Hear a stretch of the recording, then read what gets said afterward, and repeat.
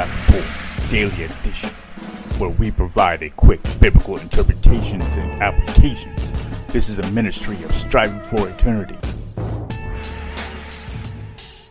A common argument that you hear when it comes to the issue of abortion is an issue of choice.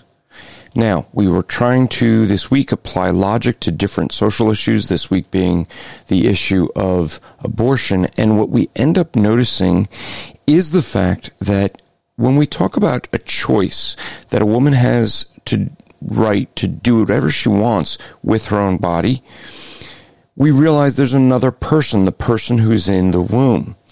So essentially, the pro-choice argument is an argument of ownership. The woman owns her body and even the child within her womb, and therefore she should have the right to do whatever she wants with her own body. It's an ownership issue. However, let's apply a little critical thinking and say, does one human being have the right to own another? You know, there was a different time in our country where that was argued. It was the issue of slavery. And we unanimously recognize the fact that now it was wrong. The way it was done in America, where people had ownership. Now, we think about that and say, well, what is the difference between saying that this is my property, referring to a slave, or saying this is my body, referring to a baby? The arguments are the same.